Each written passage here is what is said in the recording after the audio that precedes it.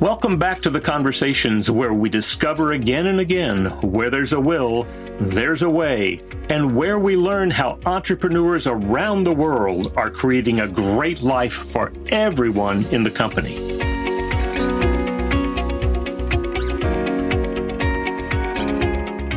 Well, welcome to another podcast of where there's a will, there's a way. And remember, we're aiming at making a great life for everybody working in every company in America. And today we have one of the early adopters of EOS. In fact, Gino Wickman was Mike's implementer and is still implementing even after 2007.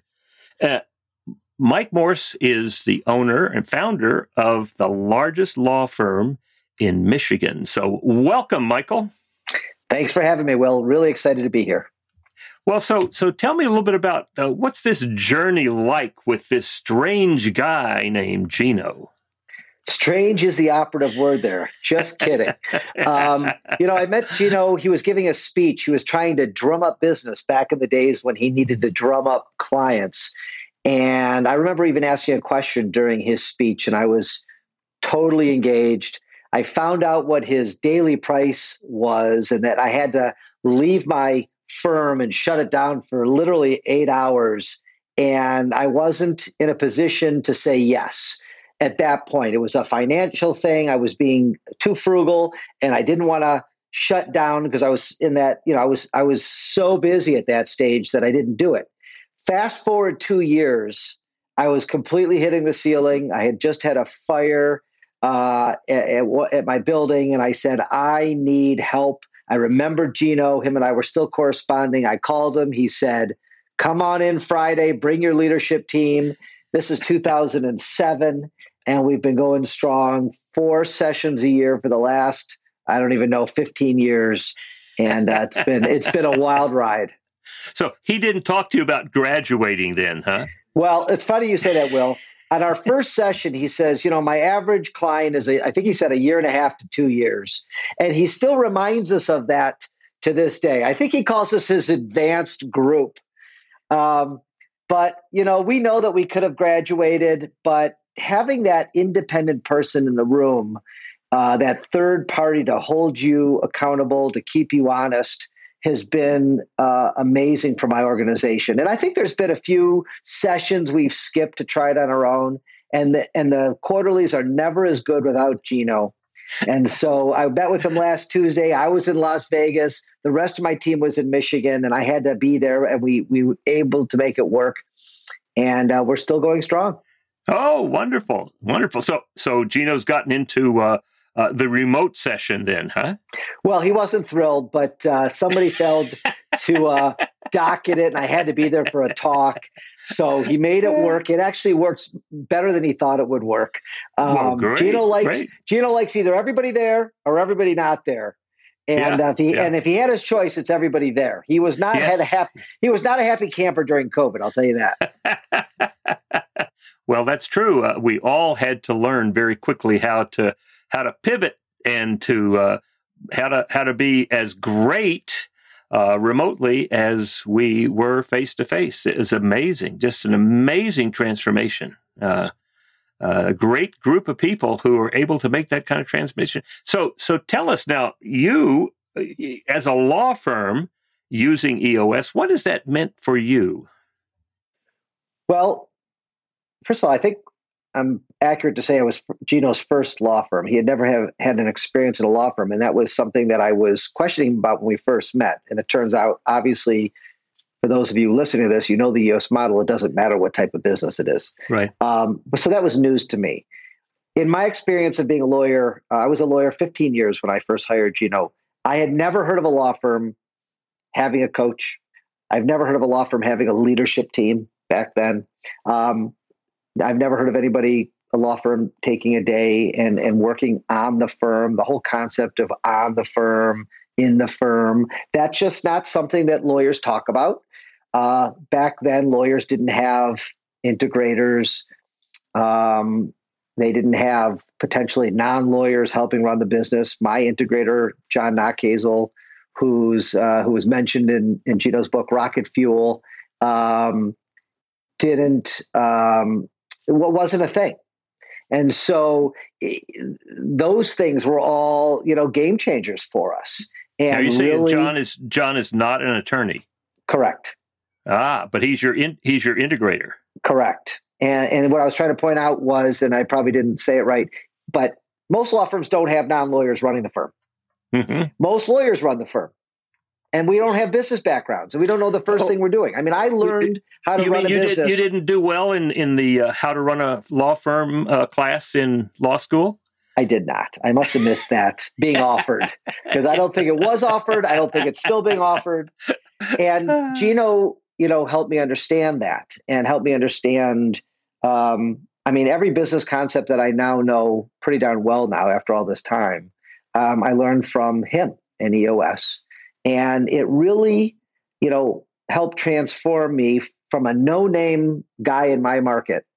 And I'm in a busy, competitive personal injury market here in Michigan.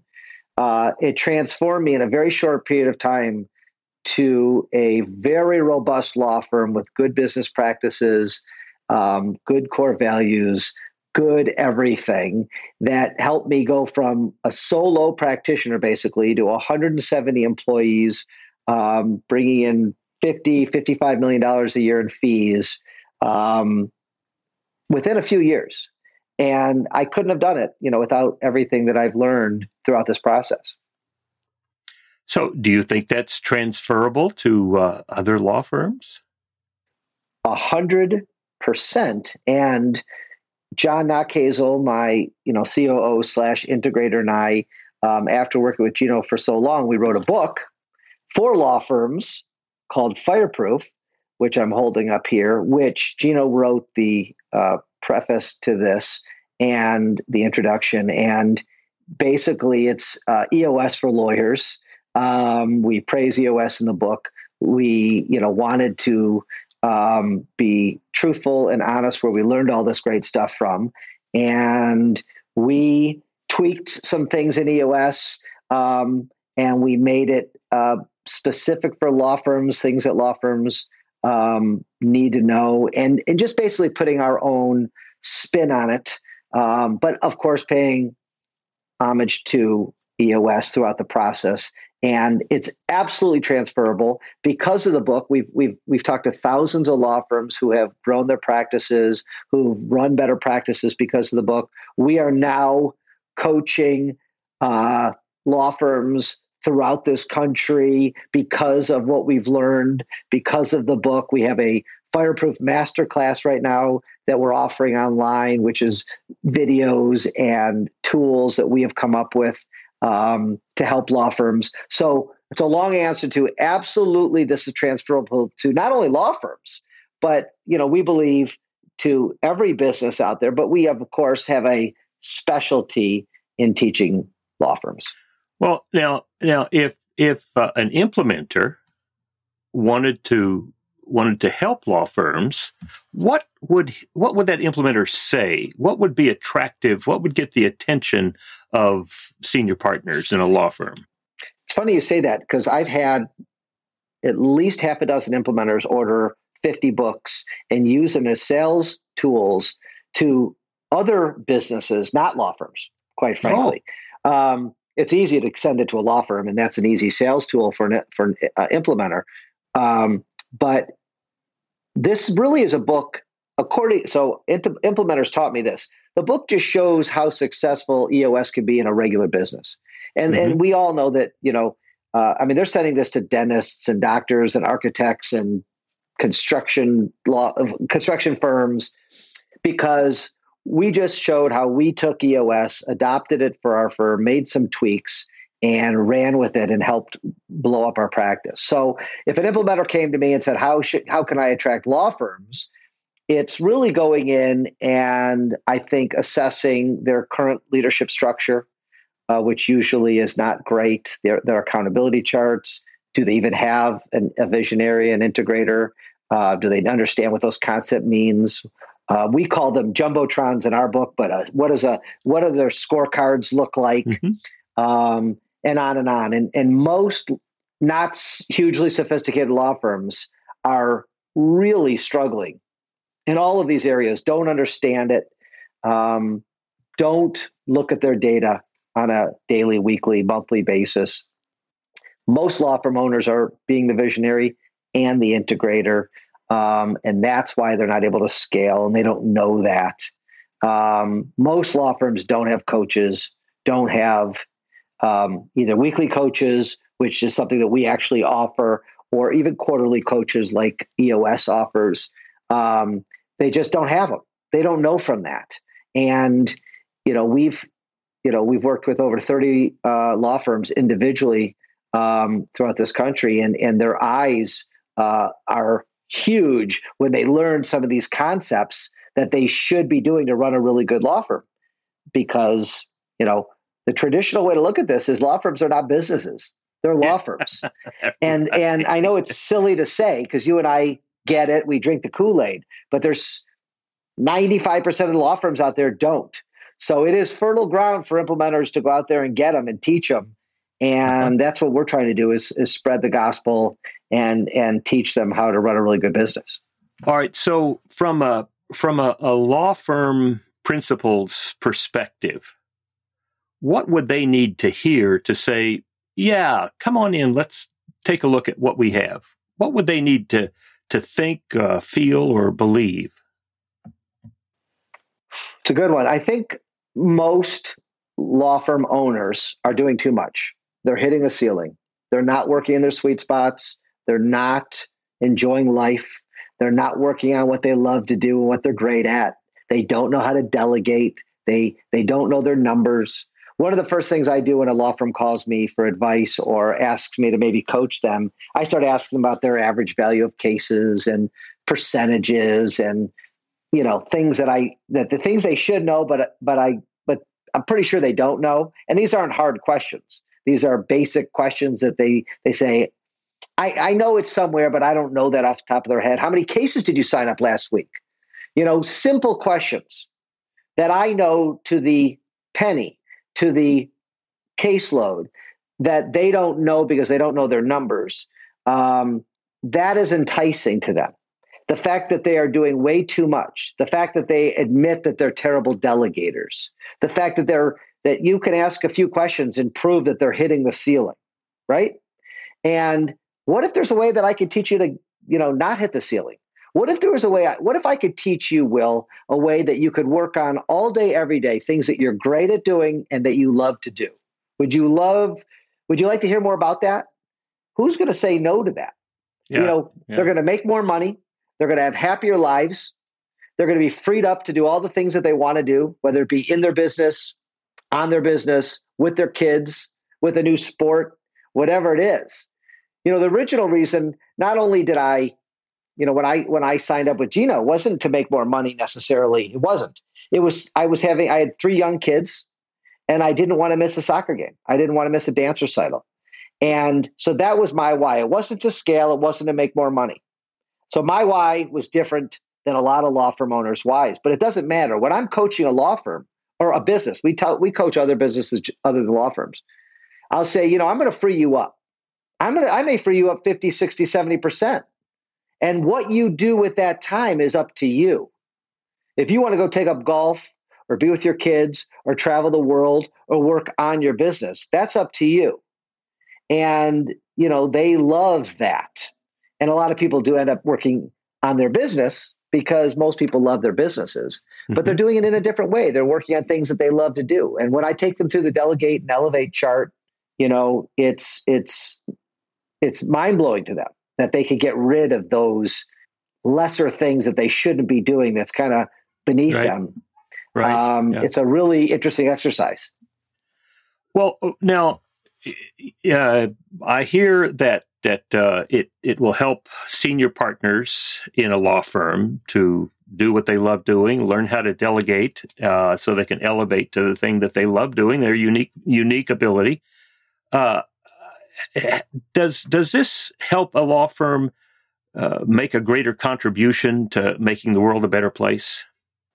I think so. I mean, first of all, you're producing happier people. it's not just for the visionary or the COO of the law firms, it's for the entire leadership team. And we, of course, trickle this down to our entire team and staff of 170 people. Some of them are in other countries and in the world. One of our uniques at our firm is that we give back to our community, and we have lots of initiatives. And our biggest initiative is actually giving kids who need backpacks full of supplies to kids who need them every year. We've given over 200,000 backpacks. So in our community, I think we're making a big difference. We are now taking that on the road with the book, and we have, I think, 7 or 8 law firms in different cities around this country buying backpacks full of supplies for kids in their area who need them. So I think we're making a reach. I think that, learning the things that we've learned and making a difference in our law firm is definitely spreading and making the world a better place. Yeah, yeah. Now, talk to me a little bit about when you made this shift. What did this mean for you personally? So I was the typical entrepreneur. I'm the typical visionary. I have 10 ideas a day. I couldn't get them done.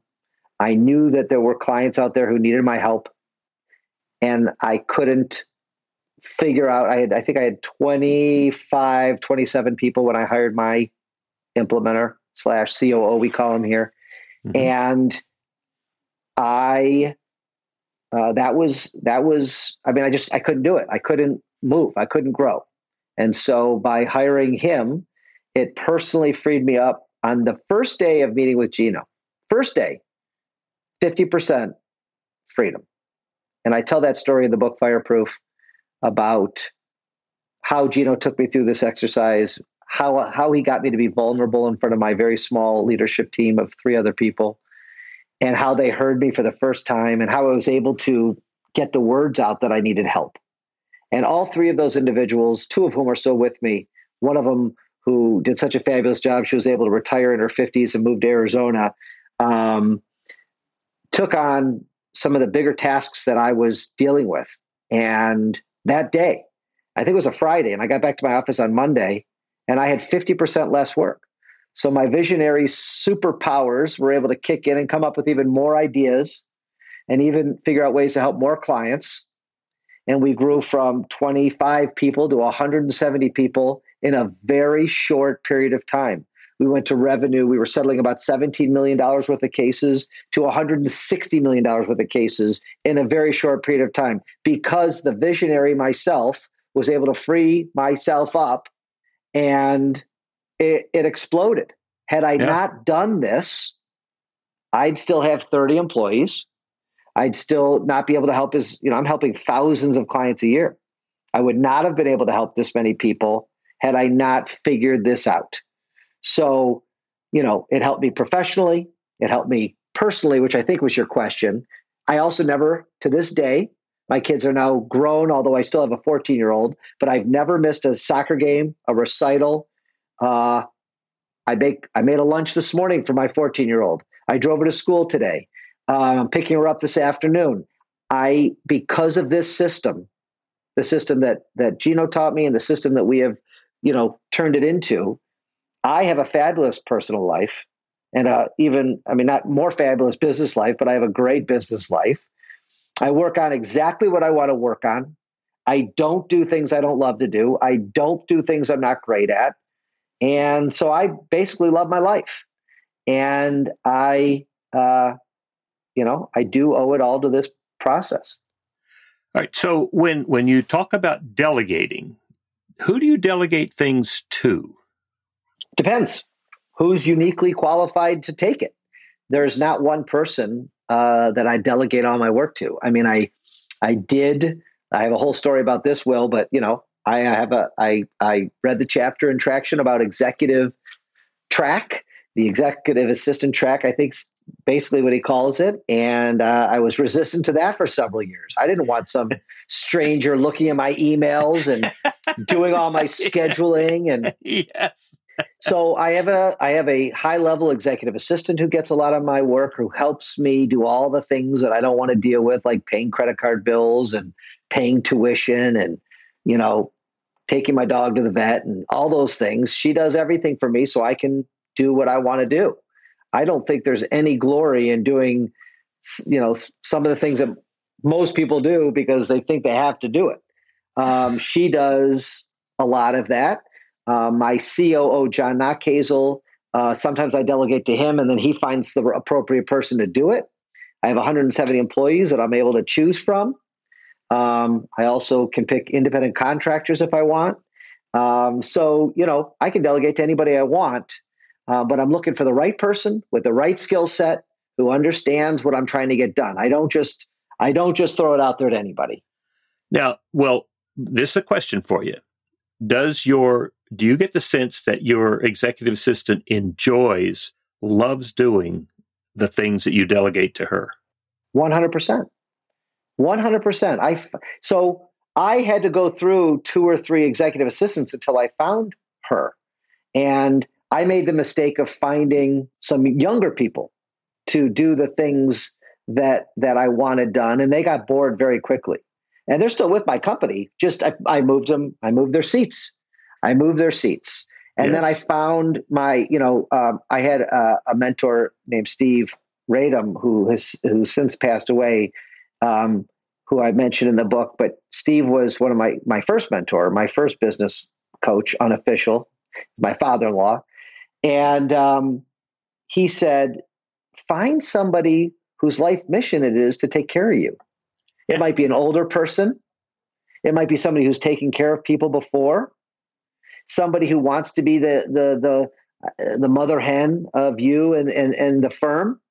And be very honest in the interview process. I could tell you some embarrassing things that I have her do, and people may judge me for it, but quite frankly, I don't care at this point of my career. But, I bring my dog to work some days, and if I'm in meetings all day and I can't walk the dog, she walks the dog. And she may pick up the poop of the dog. And she may, if I can't get to my house to let the plumber in because nobody's there, she may go to the house and do that stuff so I can work on the things that I need to work on and want to work on. And I asked her about that in the interview. And so I was very transparent. I don't just throw things on people. So I think it's really important. We do a lot of testing and make people take assessments before they work at our firm. To make sure they have the aptitude and the ability and the want to do things. And I do think it's just being honest in that interview process. Look, I'm going to, you're going to do some high level stuff. You're going to do some low level stuff. But it's going to help my life. And don't take this job if you don't want to do X, Y, and Z. Right. And it's not just that you're willing to do it. I'm willing to put up with the dog poop. Right. There's something about getting clear. I want to do these things, and it's for a larger picture. I mean, it's not, I love picking up dog poop. I'm putting words into somebody's mouth, but I'm going to take that liberty for a moment. I get joy out of doing these things so that Mike can do these other things. It's a really good point, Will. It's a really good point. And it takes a unique person. I don't think that's an easy job to fill, to be quite honest. Well, at the same time, when I talk to people about only doing what you love doing, and then they say, well, I want to become an architect, but I hate school. Well, if you're really clear, I think this is what Dan Sullivan teaches all of us. If you're really clear about what you want, yes, there are things that you may not love doing along the way, but that is the path to getting what you really want. Good, well said. Good point. And that what I've found in working with people, as they come to understand, first of all, that they don't have to figure everything out. They don't have to do it themselves. That entrepreneurial, I can do it, watch me. You don't have to do that. That's the who, not how. And that who is always the one that we delegate to is always one who clearly understands. Like I really appreciate that you're so transparent about what the job is, but it's not just sorting pencils and making sure there's enough legal pads in the office. It's loving doing all of that organization and providing and supplying. And there are people like that in the world. And that's the message I heard from my father-in-law, who says, find somebody who likes to be a caretaker. And Yeah. it's not, it could be a caretaker, somebody who takes care of sick people. There are people who love being nurses and hospice workers and whatever. And then there's people who love taking care of business people. She was a former executive assistant for a couple of high-level business people, and they're few and far between. And Yeah. you got to find them. You got to pay them well. You got to treat them well. Well, Be transparent. Yeah, absolutely. Absolutely. And it's not like you're doing a lower level job so I can pay you a lower level. It's like, look at what she, in this particular case, is freeing you up to do, the things that you love. And is that not valuable? Of course it is. Exactly. Yeah. All right. So it has freed you up to do what you love doing. Now, tell me about how for you, people that you love working with, how does that work? Reframe that for me. Well, do you love the people that you're working with? Oh, of course I do. I love the people I'm working with. I do. This is my family. This is my baby, this law firm. I don't know. I don't have a nice way of saying my ism that I use, but I won't work with jerks. I won't work. It's very important that I work with people that I like and that I want to be around and that I want to go have lunch with. And we are a family here. I love going to dinners. We do executive dinners every quarter. I was with my executive team this morning for our level 10, and these are all rock stars. And this is my family, away from my family. And that certainly has to do with that accountability chart, doesn't it? To make sure you got the right people in the right seats. Absolutely. That's another thing that law firms don't have. If you called any law firm today that doesn't work with EOS or Fireproof, they do not have an accountability chart. They've never heard of an accountability chart. I've never heard of an accountability chart before I started working with Gino. And once I started seeing it, it made sense. It made no sense until he explained it to us. Yeah. I'm a law firm. I'm a lawyer. I got a secretary. I got a paralegal. I got clients. Leave me alone.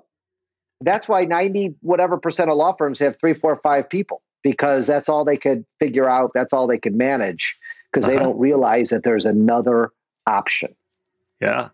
That's another good question, Will. If you're going to interview a law firm to be an implementer for them, or one of your implementers are going to interview a law firm, let me see your organizational chart / accountability chart. Go get it for me. They're going to be like, what's that? Well, who does what in the firm, and I want to see the structure and who reports to who. I'm promising you, 98 out of 100 firms are going to have no clue what you're talking about. And that's another way to get your foot in the door to help this firm. Well, all right. Now what the right people is they fit your core values. So what are your core values for the firm? Well, I'll give you a few of our highlights. Okay. The law firm is Mike Morse Law Firm. Phone number is 855 Mike Wins. One of our core values is dedicated to winning. Everybody at my firm must be dedicated to winning. Losing is not an option. Losing is unacceptable. And if you lose a case, if you lose a motion, you have that uncomfortable, sick, acidy feeling in your stomach. And if you don't have that, and you don't care one way or the other, this is not the place for you. Another one is outrageous customer service. We want our clients feeling the love from that first phone call to the final disbursement of their case. And I've met with half a dozen clients today who all said, thank you for introducing me to this lawyer at your firm. They were a godsend. And I heard that from 6 different clients, about 6 different lawyers. And just today, Will, I just said, these core values are amazing, because they really have worked. Over 15 years, we have hired people who are not only dedicated to winning and outstanding customer service, but produce great work, right? Are not okay with putting out something with typos or that aren't complete. It's just super important. So our core values are really important to us, and we hire, fire, reward, and recognize on them. And it's one of the first things we do with a new law firm coaching client is make sure they have great core values that are unique to that firm. And it's really been a game changer. All right, so let's talk a little bit about Gino's latest book, and of course, this came out of his conversation with Don Tinney, as he says in the book, over years, his partner, and what this is 5 things that you only do what you love doing with people that you love. You're making a great contribution. You're making the world a better place. You are being compensated appropriately, and you have plenty of time left over for your other passions and your family. So, does that come out of your experience? So, 100%. I love what I do in my law firm and in my coaching of Fireproof. I work with people I love. I think we are making a great contribution to our community and making the world a better place. I am definitely compensated appropriately, as is I think and hope everybody that works with us. And I absolutely have other passions that I am able to engage in because I'm so freed up, because I'm such a good delegator, because I have such a good organization and organizational chart. And we are pretty darn pure to the fact that I'm the visionary, and the 3 or 4 or 5 things that I'm great at and love to do are all I do for my firm. Every once in a while I have to cross lines and do some other things, but I hired 2 lawyers last week. I took them both to lunch today. That's in my column. It's mentoring and training lawyers. That's one of my 5 things. I met with clients today, another one of them. So I am living a pure EOS life, I think, with a fireproof spin on it. Yeah. And I think, the book sums up my life, and I have a pretty darn good life. So when you say the 5 things, those are the 5 things in the box defining what your role is, the tasks that a visionary has for you. Well, I was referring to the EOS life 5 things. Oh, those 5 things. That's what you were. That was what the original question was. But I am also truly living, in my organizational life, in my life at the firm. I'm, there's 4 or 5 things, and I don't have them memorized because I said them 15 years ago, but I've lived them, and a couple of them are mentoring attorneys and holding the big relationships with my clients that I still love to do. I still love to be with my clients and connect with my clients. And those are 2 of the things that I still do to this day, and I love to do. And so, and the 5 things in the U.S. Life book, I think are definitely great goals that if you do embrace this as a lifestyle, as a business lifestyle, it really does work. It's not pie in the sky. It takes some time. Right. It's not overnight. You don't read the book and wake up and you're living these 5 things. Absolutely not. It's taken me 15 years. I mean, I've been here for several years, but it takes some time to really, really work it. But it definitely works. I can tell you that. So how have you rolled out? Now, maybe these 5 things articulated this particular way are fairly new, but the spirit of them have been there from the beginning.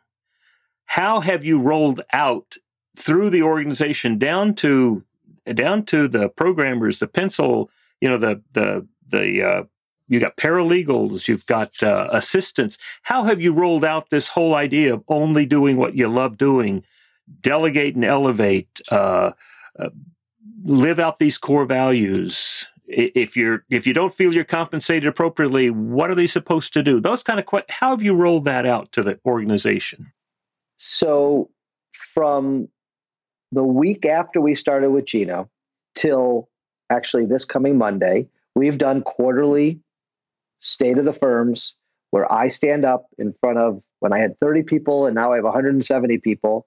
And I go through where we came from in the last quarter, what our goals are for this quarter, where we're going to be in a year and 3 years and 5 years, what initiatives are we working on, et cetera, right? Everything in between.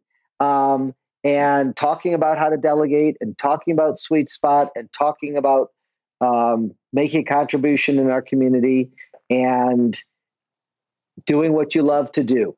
And, it's hard with employees. Let's not beat around the bush or bullshit anybody that, it's important for all these things. But when you have a big organization, 150, 170 people, you hope that people are doing what they love to do. You hope that my executive assistants and my file managers and my secretaries and paralegals and receptionists and the guys in the file room love what they do, right? Each and every day. It's an individual choice for them. I can't go around and make sure that they do. I hope they do. I create an environment where they really could love it. I do have longevity. I have more people who've been here for over 10 years and now over 15 years.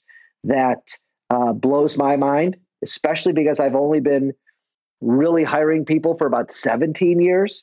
And I have several people here over 15. It's pretty amazing. So I think, it's hard, again, it's hard to interview people, every person, and make sure they're working in their sweet spots, but I think they are because they're here. And if you have, and I'm somebody with very low turnover, it's under 10%. Wow. The national average is way above that. And I've so had you didn't have any great resignation stuff going on with you, huh? That's a whole different topic, Will. And I did not, because I embraced work from home early, and I decided, controversial or not, to keep it around. So my 170 person organization, we're remote, unless you want to be in the office. That's what I was going to ask. Is it's not you're going to be remote because we're going to shut down the office and you have no choice.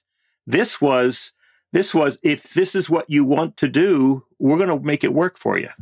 Yeah, and it's a lot of these questions, Will, I've never thought about, and we did that because we care about our community, we care about our staff, and COVID threw every single business for a curveball. And I stressed with my leadership team every week for a year and a half, 2 years during COVID. Like, my office is a ghost town. I know lawyers around the country who forced their teams to come back. Yeah. A lot of people quit. A lot of people stayed, but they're not happy. Yeah. And so I decided I cared enough about my staff. I trusted. That's a big word, right? I trusted my staff. Yes. That they were going to hold themselves accountable. I have robust scorecards that I'm watching all the important data. So I know if people are working. I know if cases are being settled and moved and signed up. Yep. And because I have that in place, I felt, okay, you want to work from home?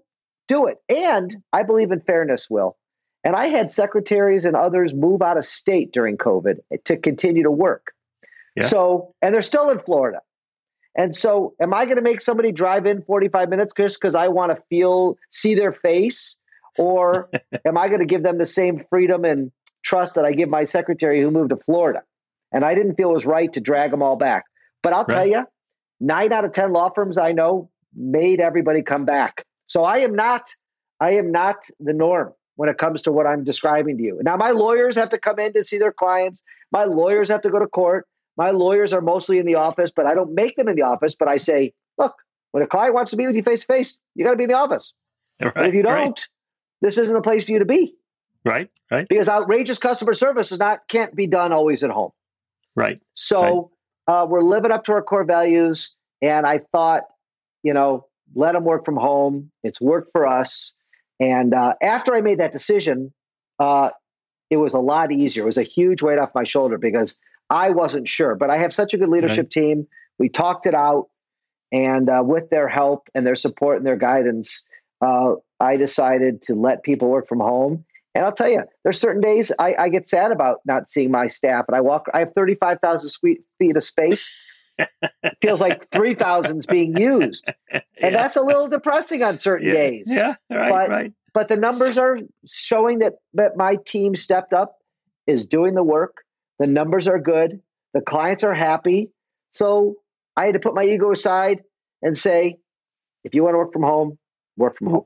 Well, and I think that happened for a lot of entrepreneurs in COVID. I had a specific client who called me 2 weeks after the lockdown in March. And he said, oh my God, what am I going to do? Because my people are all at home and I'm looking around. I don't see them in the seats around me. And so I don't know that they are going to be productive. I don't believe that they're going to get anything done.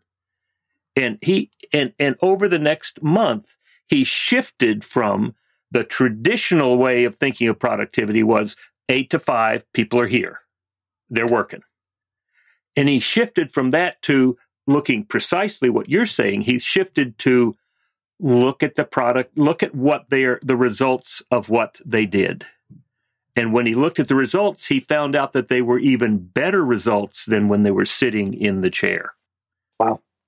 And that was a big shift that not only he did, but every one of my clients had to do to really beef up their attention to the scorecard and getting really clear about expectations, about what the project is, and negotiating that together so that everybody understood that. And this is part of the management, that not only does the person understand what the manager's expectations are, the manager understands what the person's expectations are.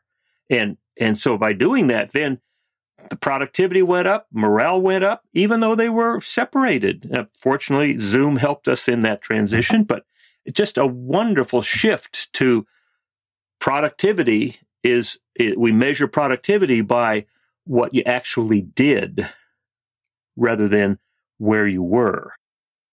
Probably the biggest surprise through COVID that I think most business owners realized, in my opinion, not a scientific survey, is how well any organization did at home. Because every organization was at home. I mean, unless you're a doctor's office, truly you're right. I mean, I can't think of other businesses, but you're truly home. And every business I've ever talked to, I read a lot of articles, a lot of newspapers, a lot of books. My sense is the overwhelming majority of businesses did well at home, and the business owners were surprised that they did well at home, and that it's a new day. And some businesses are starting to bring people back, but a lot aren't. A lot aren't. Well, what I believe happened, now this is just my perception, what I believe happened was when COVID shut everything down, that meant that people had to take responsibility in ways that they had not had to take for a long time, if ever. They had to take responsibility for the money. The check is not coming like it did before. So if I need more money, I have to find a way to do that. My kids need to be educated, and I have to take responsibility for organizing that one way or another.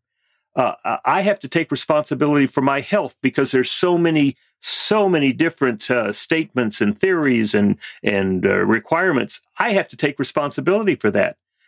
I have to take responsibility for relationships. All of these things for 2 years, people had to literally take responsibility for themselves. They couldn't whine and pretend that it was somebody else's, making them do it. It was, I get to do what I choose to do. And now, 2 years later, some businesses are saying, come back and we're going to treat you like we did before. And I think a lot of people are saying, wait a minute, I discovered I have agency. I can make a difference. I can take responsibility for myself. Do you want to talk about how I can make a contribution to your organization and talk about what you're going to do for me in the midst of that? And I think that's a huge shift that I don't think is going to go away in our lifetime. You know what? Time will tell. Yeah, this has been wonderful, Michael. I really enjoyed talking with you. If somebody wanted to talk to you, how would they get in touch with you? Well, a few ways. My email is mike@855mikewins.com. Our website for the Fireproof book is fireproofperformance.com. It's available on Amazon. And the Fireproof Masterclass is fireproofmasterclass.com. And they can email me or check out the book. And I will make an offer as well. If somebody wants a copy of Fireproof, they can get in touch with me, and I will give them a copy of Fireproof. Wow, very nice of you. Thanks, Will. I really appreciate that. That's great. This has been a lot of fun.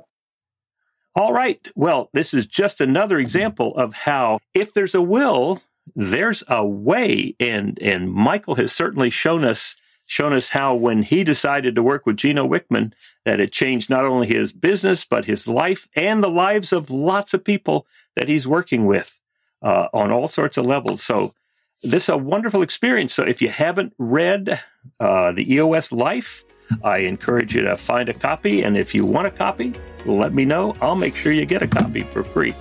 So this is just another example of how businesses thrive when they take responsibility and have a system for organizing that business to accomplish what they really want to have done.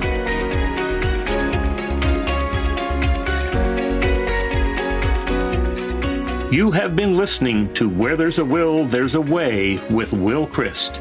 If anything resonated with you, you can find tools to help you and your leadership team create a great life for everyone in your company at willchrist.com. Come and join the conversation at willchrist.com.